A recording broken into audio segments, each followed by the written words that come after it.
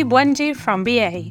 This is a Rorshok Malawi update from the 3rd of August 2023. A quick summary of what's going down in Malawi. The Ministry of Homeland Security has suspended the expiry dates for national identity cards. In 2017, the ministry, in coordination with the National Registration Bureau, or NRB, launched a mass identity registration exercise. They agreed that the cards should have expiry dates to prove the owner of the card is alive. However, the NRB was supposed to renew the identity cards the same day the citizen asked for renewal, but the NRB has not been delivering cards on time, with some people waiting for a year to get their cards renewed. On Sunday the 30th, the ministry released a statement saying that renewing cards have been difficult because of foreign exchange shortages. They announced the suspension of the national ID cards' expiry dates until the 1st of January 2026 and said no stakeholders should withhold services from citizens with expired cards.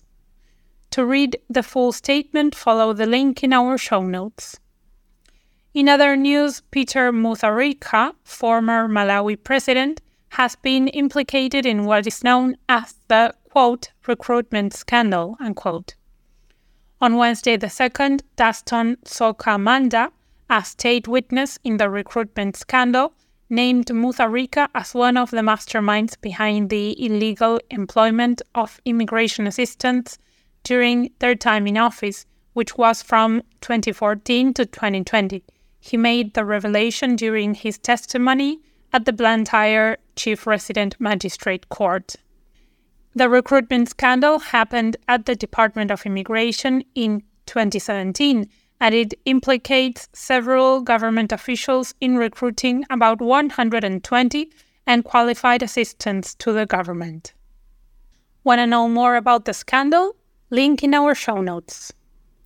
In a follow-up of a previous story, a few weeks ago, we mentioned that DSTV had hiked the prices of their subscription services.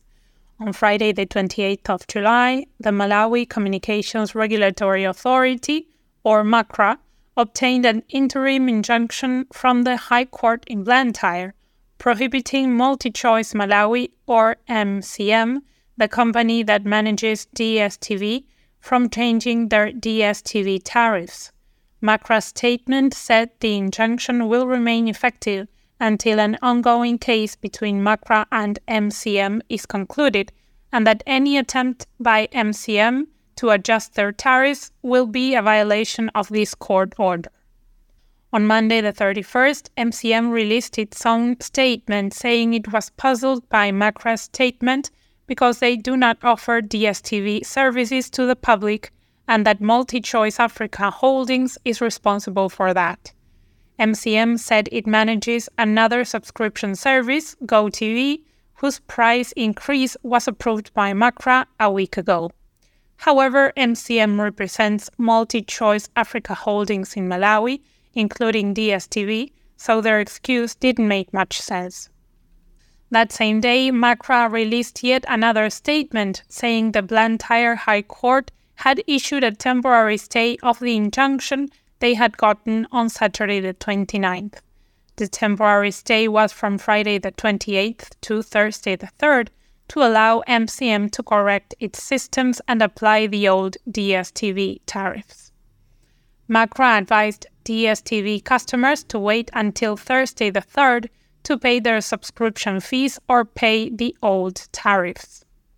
Although DSTV customers are rejoicing, the public will still suffer the consequences of new policy rates by the Reserve Bank of Malawi, or RBM. On Thursday the 27th, RBM raised its policy rate to 24% from 22%. Wilson Banda, the governor for RBM, said the performance of Malawi's economy has remained weak due to several factors such as Russia's invasion of Ukraine, foreign exchange shortages, and adverse weather shocks such as tropical cyclones Freddy and Anna. This means local banks will increase their lending rates as well, making bank loans more expensive and inaccessible to the masses. Speaking of increases, students of the University of Malawi, or UNIMA, in Zomba have had a rough start to the year. Last Wednesday, UNIMA announced a fee hike for the 2023-2024 academic year. Undergraduate students used to pay 350,000 kwacha, or $330, and will now pay 650,000 kwacha, or $620, while mature entry students will now pay 1 million kwacha, $950, up from 850,000 kwacha, or $800. Students did not take this news very well. Humble Bondo, the president of UNIMA Students' Representative Council, accused the school's administration of, quote, conspiring and implementing an unjust and outrageous tuition fee hike, unquote, and said students are, quote, deeply disheartened, unquote. On Monday the 31st, some concerned students from the country's public universities gave President Chakwera a 14-day ultimatum: reverse the fee hike decision or face demonstrations. Charles Dokera, a UNIMA law student, told local media that the fee increase denies needy students the right to education. He argued that students are barely surviving their tertiary years and that most go to class hungry and without proper accommodation. UNIMA has just reopened after being forcefully closed earlier this year after the students held vigils and demonstrations against a new academic calendar that reduced their annual semesters from 1 to 2.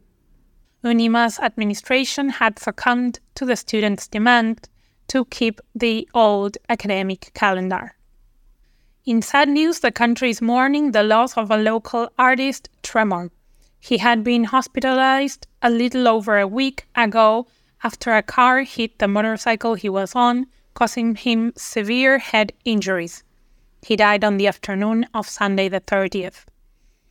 On Tuesday the 1st, thousands of people gathered at Zenza Mission Ground in Lilongwe to pay their last respects to him before being laid to rest at Area 18 Cemetery.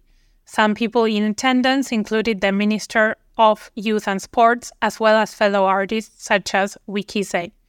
Other artists sent their condolences through social media. The Queens have been performing wonderfully at the Netball World Cup Games, which are currently underway in South Africa, but they had a terrible 39-62 loss to England on Saturday the 29th. 10 members of the Queens, led by team's captain Jane Chilamiro, made a video blaming shooter Mwawi Kumwenda for their loss because she refused to be added to the game on 2 occasions, leaving the Queens with short shooters, hence their loss. They said they were disappointed in her because the team depends on her. When queried by local media, Kumwenda confirmed that she refused to join because she needed more warm-up time. This divided social media, with one group saying Mwawi deserves more respect as an international player, while others think Kumwenda should be let go since she believes she's bigger than the Queens. Despite their disagreements and embarrassing loss, the Queens had a great match on Sunday the 30th. They scored 84-48 against Barbados. After the match, center player Takondwa Luasi was named the player of the match, giving locals an even bigger reason to celebrate the Queens. Meanwhile, the Malawi men's national football team will not participate in the 2024 Total Energies African Nations Championship, or CHAN, Games. In a statement released on Wednesday the 2nd, the Football Association of Malawi said the Flames' program is crammed due to a series of international tournaments, such as the 2023 Africa Cup of Nations qualifiers next month. They said they are also preparing for the women's national team participation in the Council of Southern Africa Football Association's Women's Championship Games in September. As a result, they've had to forgo the CHAN tournament to manage the financial pressure. And to close this edition, cement has been scarce for a few weeks now. On Monday the 31st, the Ministry of Industry and Trade and the Competition and Fair Trading Commission warned cement traders against overcharging for cement due to its scarcity. The statement followed trends in the past few weeks where cement traders raised the prices of locally and internationally produced cement. A social media user said that a bag of 50 kilograms of cement was at 15,000 kwacha, or $15, last week, but now prices are ranging between 17 and 20,000 kwacha, between $17 and $19. The ministry called this behavior an exploitative malpractice. Cement manufacturers said limited forex has made the importation of raw materials to produce cement hard, causing low production and the shortage of cement on the market. And that's it for this week. Thanks for joining us. Do you want to know more about us? Head over to our website with the link in our show notes. Over there, you can also check out how to contact and support us. Pitani Bueno.